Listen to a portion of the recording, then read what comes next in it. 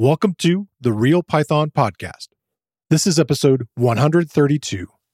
How do you create a computer opponent for a simple game within Python?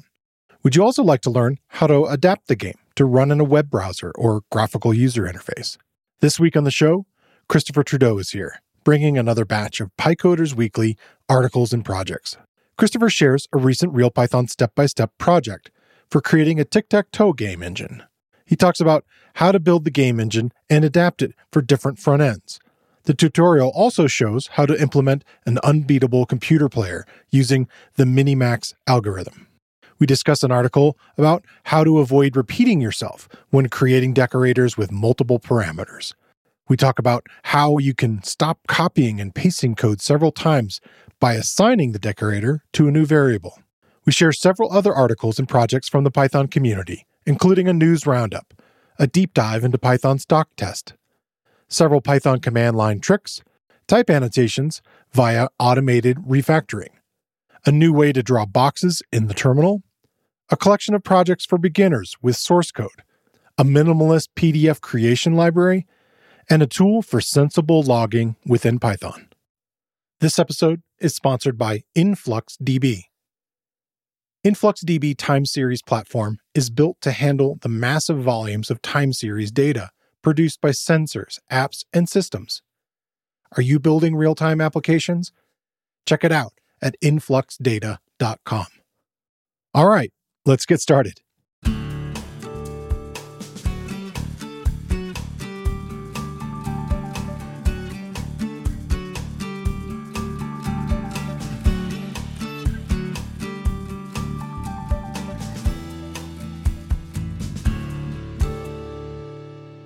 The Real Python Podcast is a weekly conversation about using Python in the real world. My name is Christopher Bailey, your host. Each week, we feature interviews with experts in the community and discussions about the topics, articles, and courses found at realpython.com.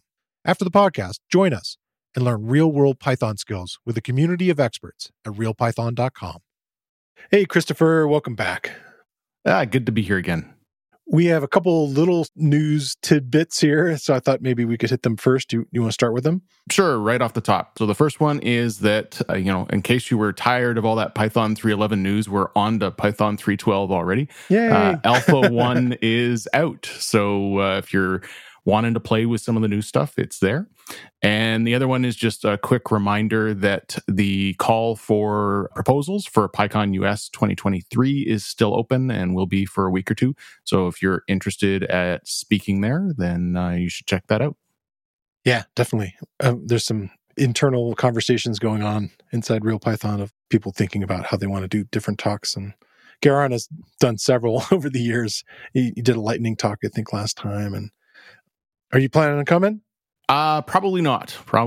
Okay. We'll figure out a way to drag you out of there. I'll stay bunkered down in my Canadian fortress of solitude for a little longer. Sure. That's fine. All right. Well, diving into articles and topics this week, I'm going to start with a Real Python one, and it's from our favorite Leodan Esposo Ramos. It's a recent article he did, basically a tutorial diving really deep, as he likes to do, into Python's doc test. And the subtitle is Document and Test Your Code at Once. And so the idea here, as we've talked about doc tests for a few episodes, I think episode 118, we talked about an article from Martin Broyce, which was getting into MK docs and generating documentation using doc strings and how that can be used. And that kind of nice twofold factor, and MK docs kind of just finding that information and building out your documentation from it, which is really nice. This covers a whole bunch of stuff. It covers the fundamentals of writing doc tests in your code's documentation and putting them inside the doc strings, and then understanding how the doc tests actually work internally, and then exploring some of the limitations, like where it kind of falls down. And I thought you had some input we were going to kind of talk a little bit about. You're like, well, I don't know if I would use it for everything. And this definitely covers some of that. And then there's also a security implication that you might not think of right away, especially if you're looking at other people's code or code that you're not familiar with, and how maybe running the doc test might not be as secure. And then the last thing he gets into is a couple real deep dive things, strategies that I was not familiar with inside of playing inside there. But it starts out, and he gives links to PEP 257, which talks about docstring conventions, how the most common way that I've seen doc tests used is to write it in that triple quoted docstring area. And what's interesting about them, if you need a little refresher on doc tests, is that you write them in this sort of special format that looks like you're running commands from the terminal. And so you have that triple greater than symbol. And as you're going through that, as you see that prompt, like you would in a REPL, you type out your tests. So maybe it's something like adding. And so you have, call the function add parentheses 4, 2, and then right below that, you'd have the line where the result was 6. And in that, this is showing not only somebody who's reading your documentation what should happen, but you can then run a command from the command line to run the doc test across this. And that would be like, Python-M.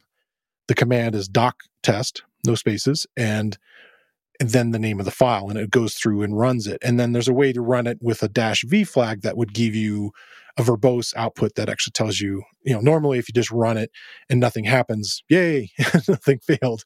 And so you're all good. But if you want a more verbose thing where it actually shows you, it'll say like trying, and it'll show each line, trying, expecting, and then okay. And so it goes through all that, showing you the output. He talks about what sort of matches are expected and actual test output, some other kind of corner cases that you might run into there. He talks about how you could use it for catching exceptions and how you would write that and how that looks a little different inside there. And then as you go to build something a little more elaborate, you kind of start to hit the limitations of what you can do in there. But I think one of my favorite things that I learned about by reading this is that you can create the doc tests as standalone files if you want also, which might be handy depending on how you're deploying the code, or if you feel like the doc tests are potentially cluttering up the documentation, you can put the doc test inside of just a text file or a markdown file. So you can run them independently of that. He shows that. As he goes along, he talks about a few more sort of security limitations and things you might run into, because it is running eval, which you've probably heard us even talk about, that you may not want to run eval directly on code that you're not that familiar with, because it's just, literally running inside your machine. So it's a risky method that could allow execution of, just arbitrary code. So something to keep in mind. And then he covers a little bit about test-driven development and how you could do that with doc test. And then really dives into like, okay, well, the next level is PyTest or unit test, where the differences are there and what you would get into diving into the next level of that sort of stuff. So he covers how you can use unit test and PyTest to run your existing doc tests, and how to kind of integrate it. But one of the limitations that doc test has is it doesn't have the ability to, use something like fixtures or setup and teardown mechanisms. It really is very specific about sort of exact matching for many of the things that you would be checking for. So it doesn't have a lot of flexibility, if you will, because it's really just sort of text strings that you're sort of checking about it. And a funny thing that he mentioned, we had that article that was covering ellipsis recently. There's actually a way to use an ellipsis and using this technique inside of doc test where you can sort of add like these little directives to say, hey, in this particular case, here's some potential flexibility I might be looking for. And you could say, maybe it's looking for an object ID number or a memory location or something like that. You could actually have like a 0x ... And so that kind of like a wildcard allowing other options there. But again, this article really dives deep into this stuff. I think you may, if you're new to the subject, the first half of it really is going to get you going and working with it. And then as Leonidas likes to do, he goes much deeper into all the corner cases and lots of other kinds of areas to kind of give you much more background and understanding on. I'm a fan, especially for smaller projects. I think it's a good way to set up tests and kind of get going on it. And I was going to ask you, you had said to me that you're not a huge fan of it. I'm not guessing it's just depending on the types of projects. Something like Django, where you're going to maybe need fixtures or you need to kind of talk to databases. This really isn't going to work kind of the way that you want. Is that kind of your feelings? So I like start from having some tests is better than not having some tests. Okay. Yeah. So if you're in a place where this gets you to write some tests quickly, go for it. What I find is it doesn't take long before you start running into those edge conditions. And so I wasn't aware of the addition of that ellipsis thing. But even with it, you're not fully testing it then. You're sort of saying, output kind of looks like this. Right. And so I find it doesn't take much until you end up having to go into a unit test. Yeah. And once you're there, there's little advantage to keeping both. You're already there. And I don't find that the unit tests are that much more complicated. The doc tests are definitely easier to read. So for someone who's new to the language, or you don't want to troll through a whole bunch of unit tests, it's very obvious what you want. And I don't remember how we got on the topic, but months and months back, we talked about, I have used it in the outside file format before. Oh, okay. So when we build courses, I've got a little engine that shows the REPL on the screen, and I'm not actually showing the REPL in real time. I'm showing a little recorded thing. And the file that I keep that in just looks like a REPL session. And so I am able to use doc test on that to make sure that it actually operates correctly. So I haven't screwed something up when I copy and paste it into it. So one of my open source libraries is something called Torquemada, and it does a few things. And one of the things it does, in addition to like Black and a few others, is it goes through and reads those REPL files and runs them through doc test. Okay. So I've used it, but like I said, I tend to... I have found most of the times that I've used it, the constraints, you start hitting the constraints too quickly. Okay. Start bumping your head against it. Yeah. I just really like that tie-in with the documentation part of it.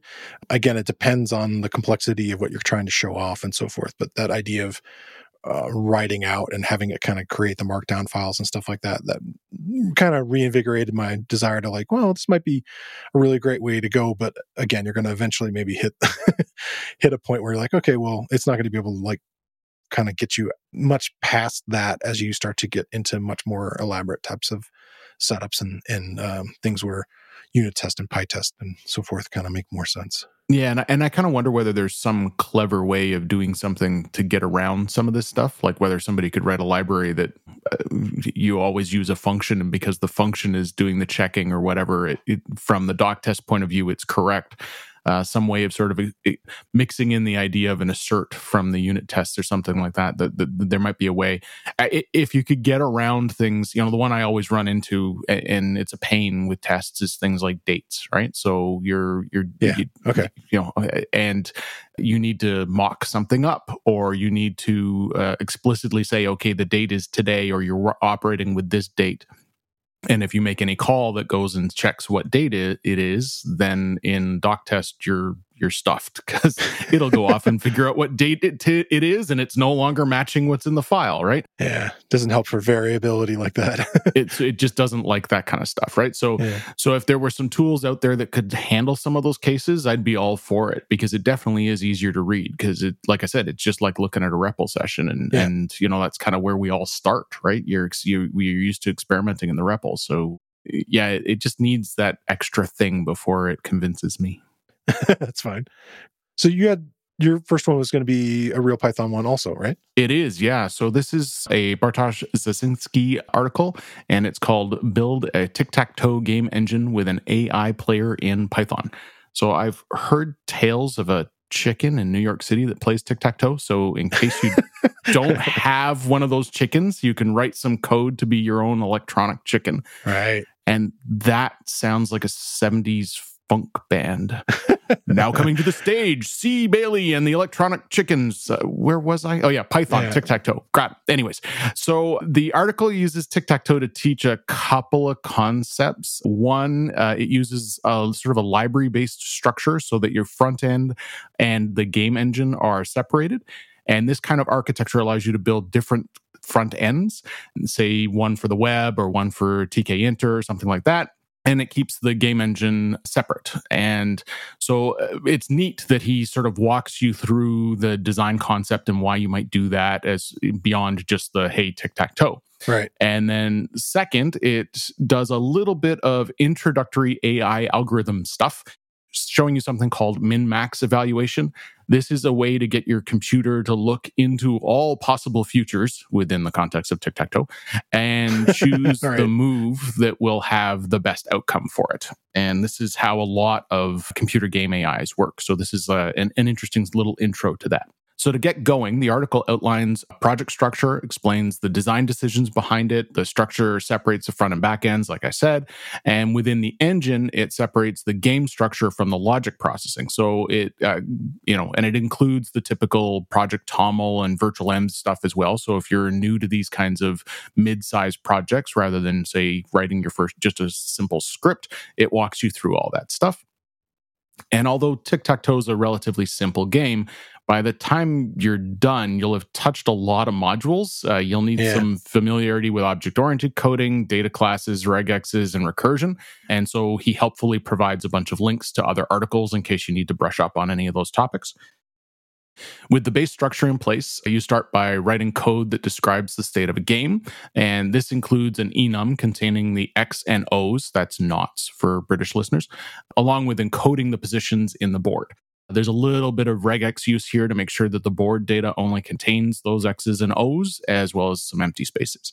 And then once you've got a board, the next step is to define a move. So you're going to need this in order to have the AI look into all the possible future moves, as well as determine if a player is allowed to do an action. So you have to codify all of this. A game state object tracks all the possible states of the game, not started, ongoing, and then the 3 possible finishing states, tie, X wins, O wins. And the game state code includes data about those winning boards and what they look like. And then the same idea is applied to valid and invalid board states. So you shouldn't have a board with, say, 9 X's, for example. The article walks you through how to take this logic and refactor it out into a place where it's more reusable. So because it's step by step, you're starting with like a little thing and you practice a bit and you get it and you test it. And then wait, maybe this should live somewhere else. So it's very much like at least how I code. I shouldn't speak for everybody, but this is a common practice, right?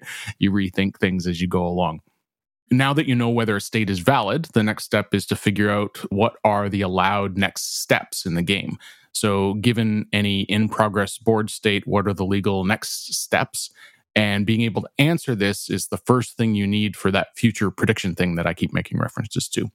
So once you've got the data models in place, you start putting all this together through a rough scaffold for the game. And that includes things like different renderers so that you can have like a command line versus a GUI renderer. And now we get to the interesting stuff, which is actually playing. So you build out your first little renderer, and that's based on ANSI escape sequences that clear the screen and control where things are printed in the terminal. So you got your little XO board going on. And then it adds a bit of randomness and allows the computer to play itself. And the computer at this point isn't playing smartly. It's just randomly making valid moves. And then the last step the article dives into is the AI. So, greetings, Professor Falcon, shall we play a game? Esoteric 80s movie reference that probably only you and I will get.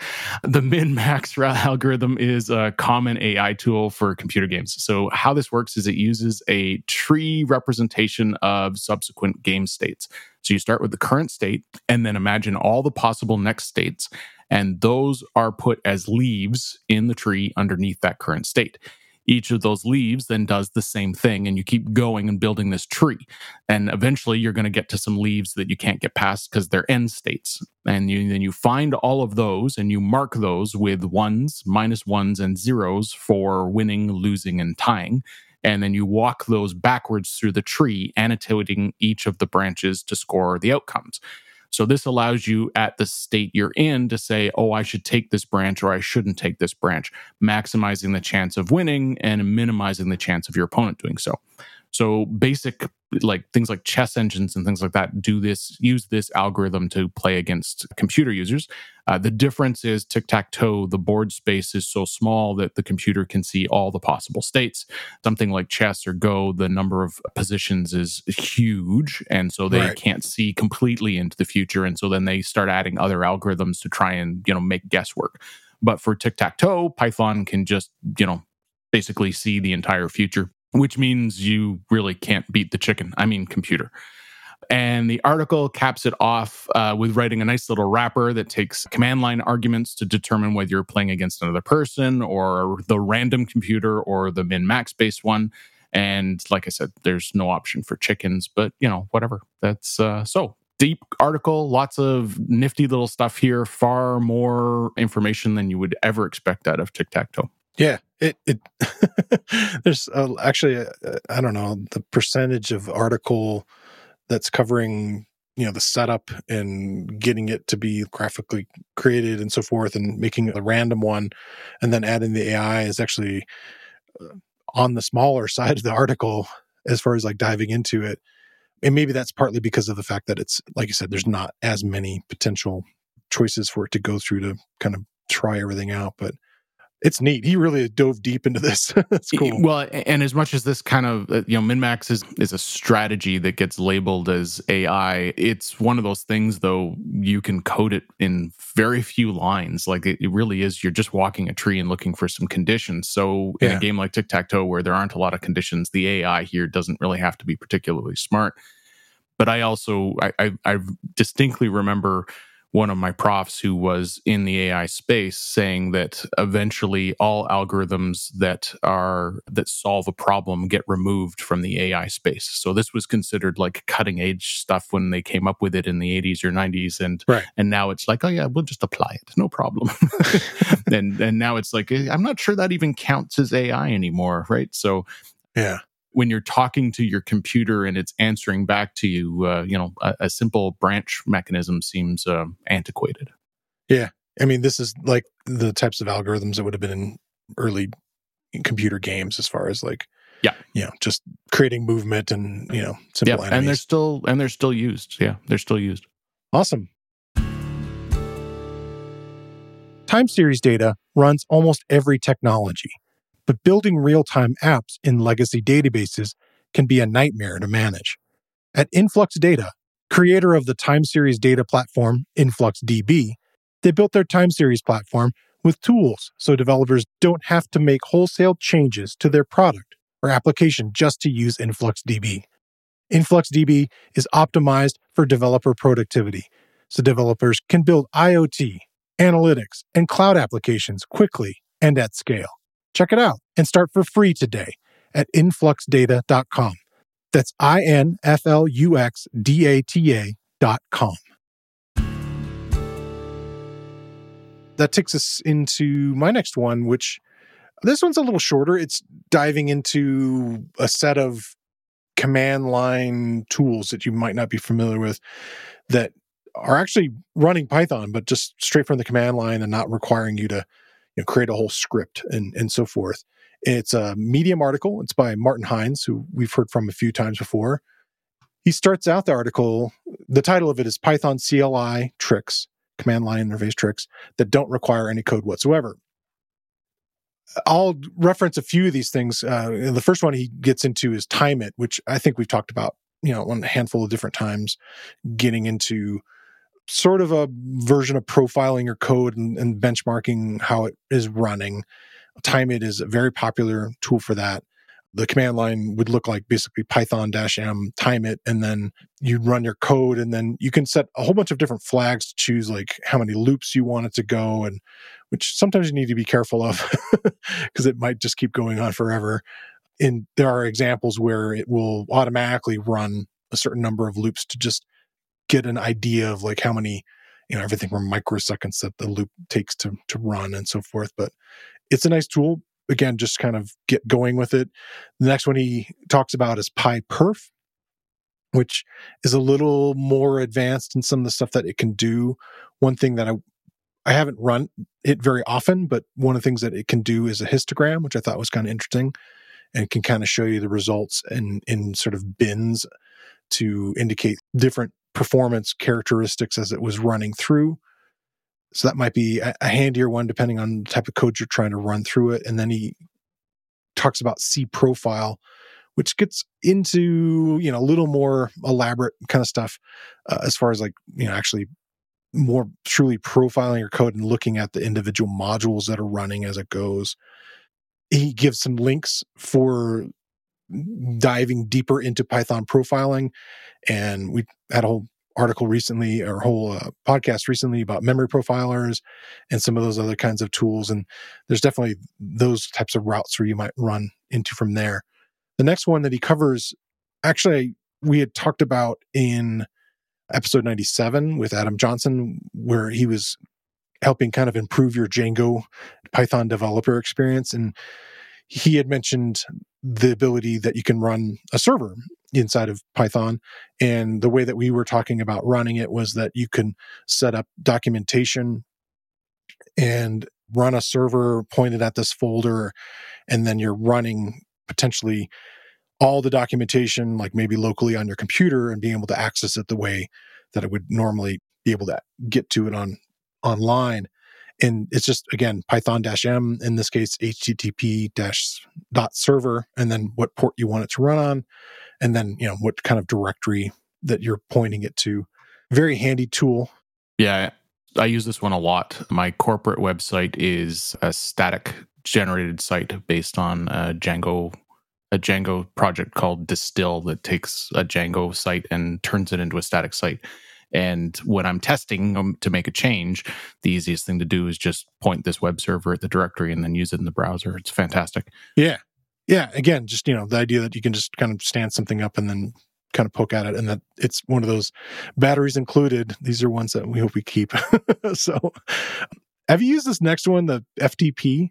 No. Thing? I had never been familiar with it. I haven't. FTP. I haven't touched FTP in quite some time. Yeah. Well, I use it occasionally, again, talking about simple websites or static websites that occasionally have to help with other family members that have really simple sites that they want me to update and so forth. And so FTP is still my simple way to get in and out of updating things.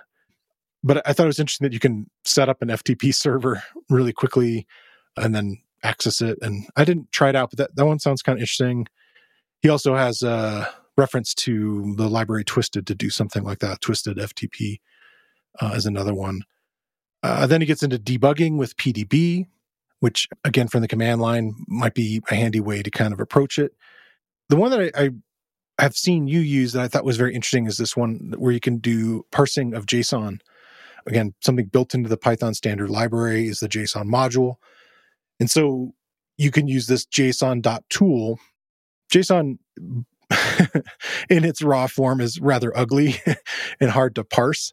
And so there's a way to have it printed out. And I had seen you do this in a handful of the video tutorials where you were discussing, most recently, the Ninja API setup that you can do, Django Ninja. Yeah, I think I used it in the DRF course as well. Yeah. Any time where you're getting JSON back from something through, say, curl, this is a quick and easy way to do a nice little pretty print on it. Yeah, so it's just, again, Python-M and then whatever commands you're pulling in JSON.tool to look at the output there can be able to be handy. And the last two he covers are compressing and packaging. He covers doing gzip, which would be like individual files that you want to zip up, or the more advanced one is zip app. And then he actually calls out a Real Python article in there from Leodonis. It's a neat tool where you can actually build executable zipped up applications with zip app. And so instead of having to provide somebody this entire directory structure and so forth, you can provide them just this single file, and then it can actually be a standalone Python app in a way, which is pretty cool. So I'll include the link to that article also. And then I think the last one is you have to have this set up in your terminal, but you could launch a web browser, so you could have it call out and have it actually start up Chrome or what have you. I feel like this is a whole path. Like if you're very, very terminal focused and do a lot of work inside, there's a lot of great tools that you just might not be aware of that are low-hanging fruit for you to get a little more handy stuff happening inside your terminal. Yeah, the debug one that you mentioned, I'd only learned about this one recently from one of Gerard's articles, actually. And it's the -I parameter to Python. And it's not specifically for debugging. What it does is it runs your script and then kicks you into a REPL in context of the script. And in the article, he goes and then imports PDB in order to start doing things in the debugger. But you can do other things with it as well. So if you're just trying to, like, say you've got some functions in your script and you want to play with them interactively, if you do -I and the script only has the functions, because there's no _main, it won't do anything. It just loads the functions into the context, and then you have it inside of your REPL space. And then in the REPL, you can call the function and play with the function. Yeah. So it's a neat little, play with your code experiment kind of thing without even needing the PDB side. Yeah. I'm sorry I didn't call that one out, but that definitely is one of the handier things. He had talked to me about it a long time ago. He was using it with other REPL tools to kind of do that sort of interactivity stuff before. Yeah. Yeah, cool. So what's your next one? So this is something called Type Annotation via Automated Refactoring by Jimmy Lai. And if you're not a first-time listener, you may recall I'm not a huge fan of type annotations. So you might be wondering, why am I talking about this? So although the article is nominally about type annotations, it's really not about type annotations. Jimmy works at Carta, which is a company with over 2 million lines of Python code. And they decided they wanted to start using type annotations. This article talks about the automated tools they built to help them do this. So the fact that they're trying to add the type annotations is almost secondary. How they go about doing it and the process they have and all the things they have to think about is quite deeply covered in the article. They started out by investigating their current state. So they have more than 100 Python repos at the company, and so they picked one of their more active ones. It has 200 people working on it at any given time, and it turned out that they only had about 14% of the 120,000 functions inside of it were fully typed. And they wanted to do something about this. They figured if they were able to add about 30 annotations per day, that would be 10 years worth of work, assuming no one else added any code in the meantime. So this was why they were going down the automation path. They had done a similar process in the past, trying to make their code compliant with the black code formats. And one of the things that they learned through that was if the automation tools opened up too many pull requests that were too large, chaos ensued. So they found that through that project that PRs of 1 to 200 lines of code were sort of a good range. And they also figured out how to use some of the metadata from GitHub to try to make the PR impact only a single team at a time if possible. And all of this, again, was just trying to reduce that whole ensuing chaos thing. And it could warn that group, here comes the change. Exactly. That's exactly right. So so once they had a commit strategy in place, they identified some low-hanging fruit, and they came up with 3 things. One was dunder init statements should return none. Makes sense. Built-in functions, so things like dunder string and dunder hash have well-known return types. So dunder string returns a string, dunder hash returns an int, etc. And then some of their functions doing sort of a basic code scanning thing have obvious return types. So if all the function's always returning true or false, then, add the mapping to bool. Jimmy goes into great detail about how they used a package called GitPython to manage the commits and their pipeline. And they even included notifying the code owners via Slack that, hey, change, like you said, changes are coming. And as a person has to actually accept the PR, they also did a little gamification thing to make sure that the coders were actually taking in the requested changes that were coming from the tool. So in a little over a year, they went from 14% compliance to almost 70% compliance, and they're hoping to hit 100% by the end of 2022. So this is an ongoing thing.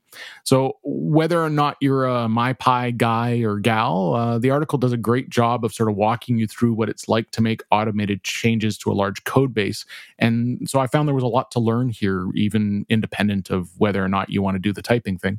And when you're dealing with 2 million lines of code, this is exactly where you should be doing typing. You want this kind of rigidity when you've got a larger code base because you want the extra checks. So yeah, and getting all those teams to agree on what's coming in and out of the code. Yeah. Yep. Awesome. So we had a couple short ones that we both wanted to mention.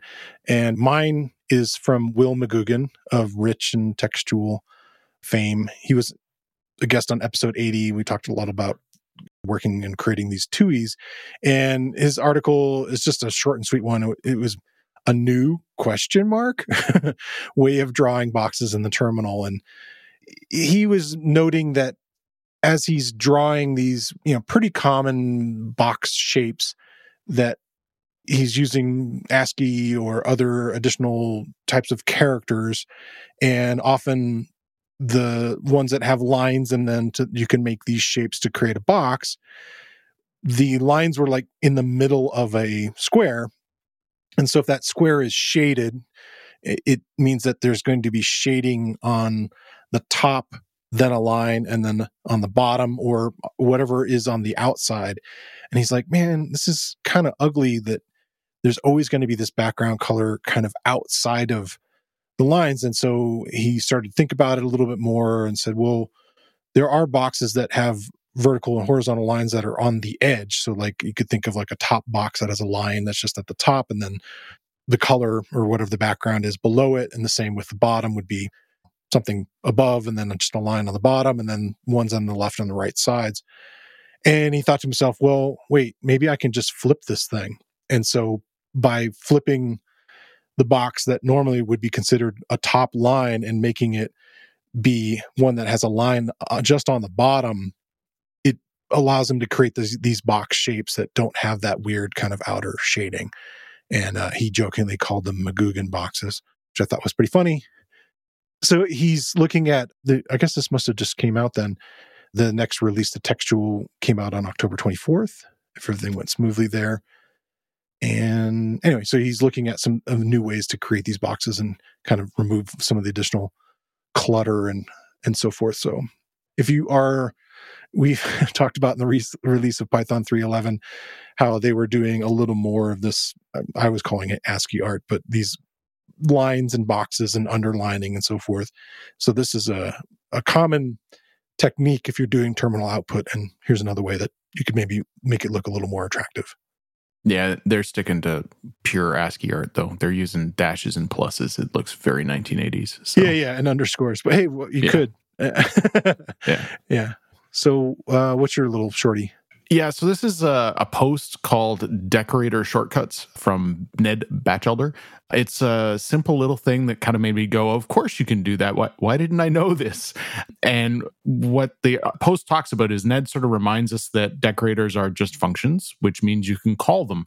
And that seems obvious, but why would you want to do this outside of the context? Well, it turns out that this can save you some typing and it can enable reuse in certain cases. So a common case here is, let's say you're using PyTest, which uses decorators to manage test functions. Some of these decorators have a large number of arguments associated with them. For example, if you set a test to fail automatically if a certain version of Python is used, doing so requires a test condition as well as an error message. If you wanted to wrap that decorator around many tests, you'd be typing that out a lot or copying and pasting it. And if you want to go in and change the Python version, now you've got to go and change it all, right? So you're doing this repeat yourself thing. So this little trick is to get around that. So instead of doing the copy and paste thing, you call the decorator as if it's a normal function with all those arguments and store the result in a variable.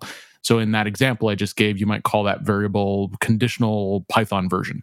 And then you use this variable as the decorator. So my test would now have at conditional Python version over the top of a function instead of at pytest.mark.xfail parentheses and then all those parameters.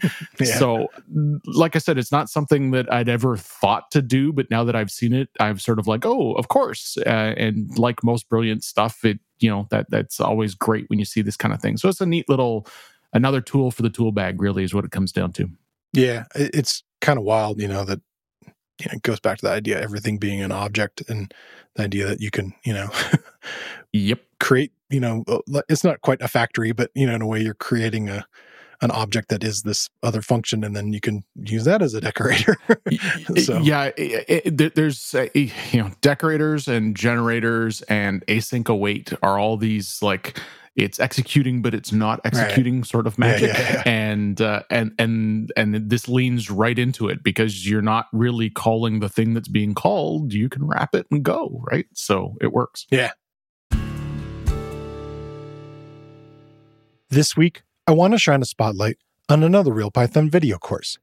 It's about a topic we touch on this week, and new students to Python can often find a bit confusing.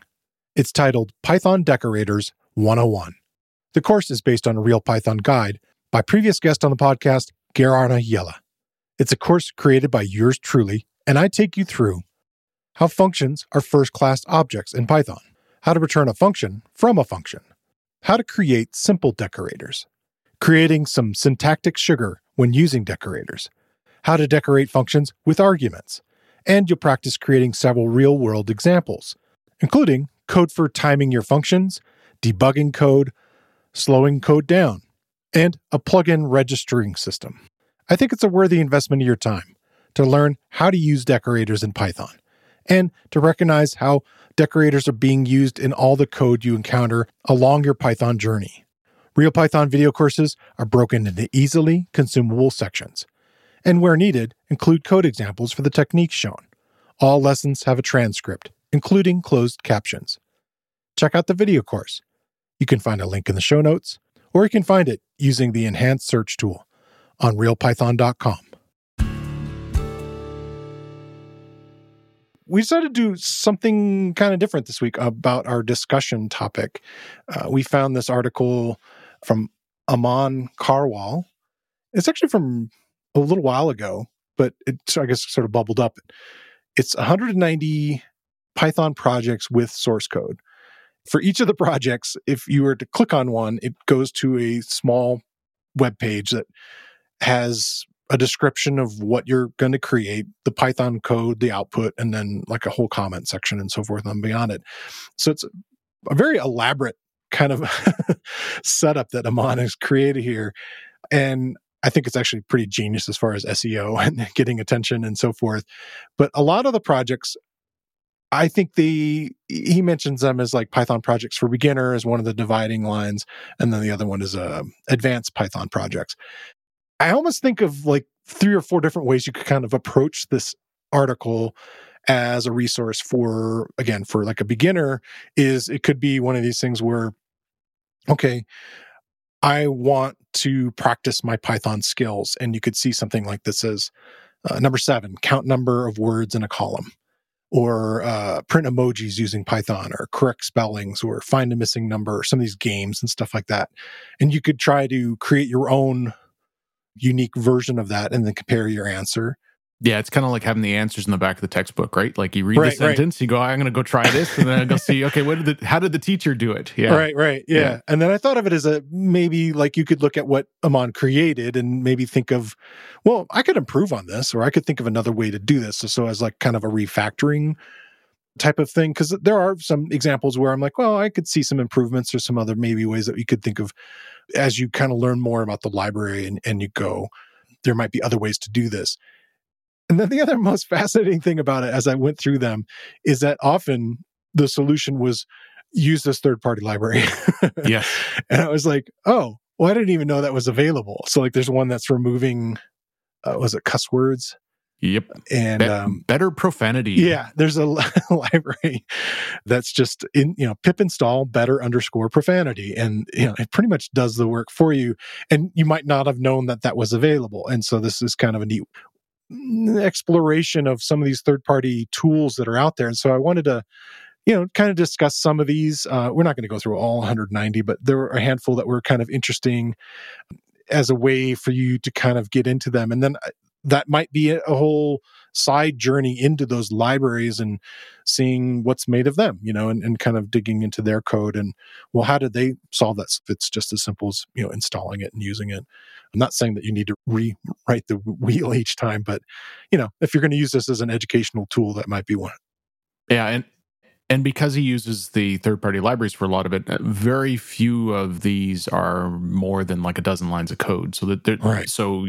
they're all. It's not like you're deep diving into go read 1,000 lines of code and try to understand how it is. They're all like little snacky bits of there's recipes for doing things, right? So, similar to the better profanity one, one of the ones I liked that I'm going to file away is lang detect.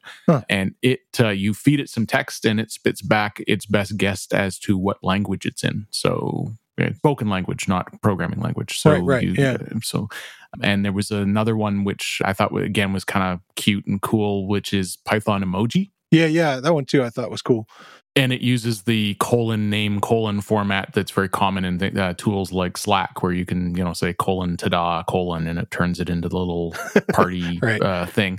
And Python emoji essentially does the same thing, right? And I haven't dug into the library yet, but I suspect it's just doing the Unicode lookup name. Right. I'm hoping so, because otherwise somebody has spent a lot of their time typing all that stuff in. Yeah, I thought about this one, the scrape IMDb, and I'm like, whoa, what's that got to be? And IMDb has a library. Yep. You literally can pip install IMDb, and then from there you can get specific movies or look at the different fields that are in. It's very much a database, kind of API connection. So, but pretty slick. Yeah, and the other thing I found too was because a bunch of them are either using standard libraries or popular libraries. Yeah. Again, that sort of recipe thing, it was a neat way of sort of, how would I do X? Right. So there's a short one in here about removing stop words, and these are words that you can skip if you're doing semantic processing. So the NLTK library does this with it's a couple lines of code. And but if you were new to this space, or you're sort of trying to Google how would I do this, this is right there. This is exactly how to do it, kind of thing. You mentioned the text columns thing. His approach is to use pandas, and if you say did it and didn't know pandas existed, you go off and you write whatever it is, a couple dozen lines of Python, and then you look at his, and it's like, pip install and then call that function. Okay, that makes it much easier, right? So right. It's similar, and there's things like that even within the standard library is found as well, right? So one of the recipes is removing Unicode characters from a string. And that's not even in a module. That's straight off part of the string library. But it's a encode and decode using the right parameters, and you can pull all that stuff and put it back into ASCII land.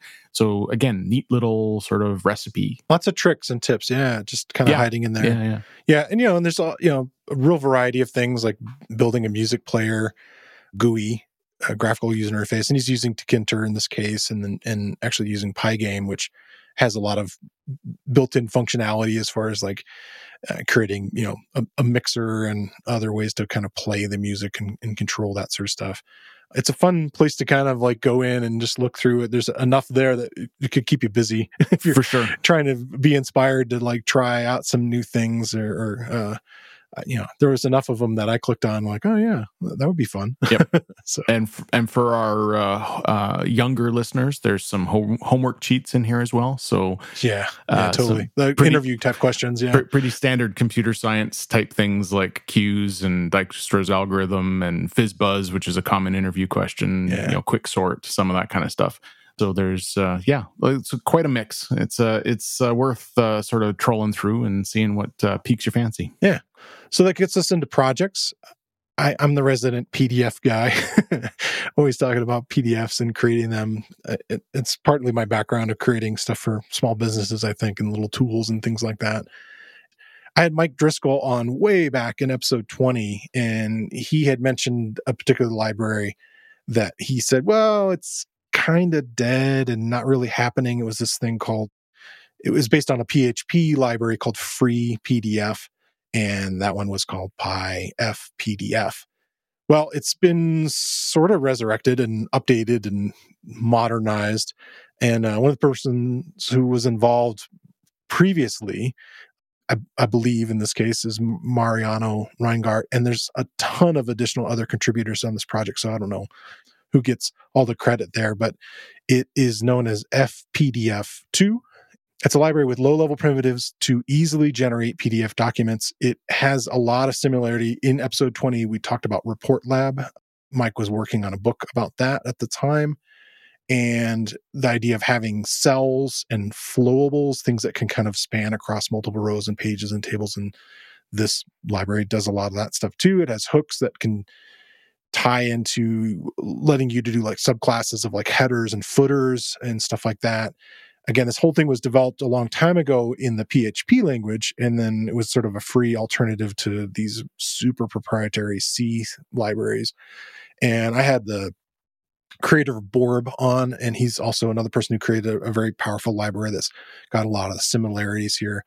This one, the tutorials are good. They can kind of get you up and running really quickly if you want to just create something simple. I'll include some links for some additional documentation and then other ports and directions and stuff that people have taken it. But FPDF2, it's a nice project to do, as their subtitle is, Minimalist PDF Creation Library. So what's yours? What's your project this week? So usually we pull the project stuff out of the PyCoders projects section, which kind of makes sense. This week I didn't actually. This is from a article, but it really is just an article about a library, so same difference. And it's called Simple, Sane, and Sensible Logging in Python, and it's by Pete Feisen. And it's a quick overview of a library called Log2D. I have a love-hate relationship with Python logging. It's very comprehensive and fairly close to how logging setup works in other languages, which is great. Trying to do something simple always feels painful. And I don't know about you, but I tend to start with print statements and then add logging when I need to industrialize a program because I just don't want to have to think about it. And in fact, I've got logging helpers in a couple of my libraries that are wrappers to common things that I do in Python logging. And I'm going to stop using them because Log2D does it so much better. So someone else can maintain it, right? Yeah. So the 2D in Log2D is the idea of configuring multiple loggers, each for its own classification of message. So rather than sticking to just sort of debug and warning and critical, you can classify with things like, say, successes and failure messages and timing or instrumentation, right? And you can do all of this with Python's logging module, but it's painful because you're going to have to do all that configuration. How Log2D works is you create a log object passing in a name, and the log object acts as a singleton. So each time you call it with a new name gets generated. Like say you wanted a success log and a timings log, you'd go capital L log parentheses quotes success, and then again for capital L log parentheses timings, and there you go. You got two logs. And then once you've instantiated those, you can log a message by using dot notation. So capital L dot success and capital L dot timings in the example I just gave. And you can use the sub object to then call the info or warn or debug methods like you would in the regular default Python logging library. And if you're happy with the default format and want to log to standard out, that's all you need to do.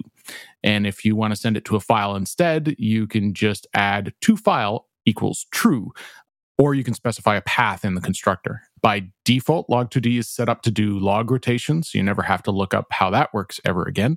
And that constructor I mentioned also returns an instance. So you can assign that to a variable and use the variable to do the debug call instead if you want to, because you prefer it to look that way in your code. Documentation on this is pretty well done. They've got a nice little cookbook section at the bottom to show you some common things that you might want to do. And I have to remember this one. When I finally get back to doing TUI programming where you can't use print or the ANSI-based debugger with a TUI, so logging is king, this is going to be really helpful. It's going to save me a bunch of stuff. So it's a cool project. Nice. Well, thanks again, Christopher, bringing all these articles and projects. Always happy to talk to you. And don't forget, InfluxDB time series platform is available in the cloud, on premises, or locally. Get started for free today at influxdata.com. I want to thank Christopher Trudeau for coming on the show again this week. And I want to thank you for listening to the Real Python podcast. Make sure that you click that follow button in your podcast player. And if you see a subscribe button somewhere, remember that the Real Python podcast is free. If you like the show, please leave us a review. You can find show notes with links to all the topics we spoke about inside your podcast player or at realpython.com/podcast. And while you're there, you can leave us a question or a topic idea. I've been your host, Christopher Bailey, and look forward to talking to you soon.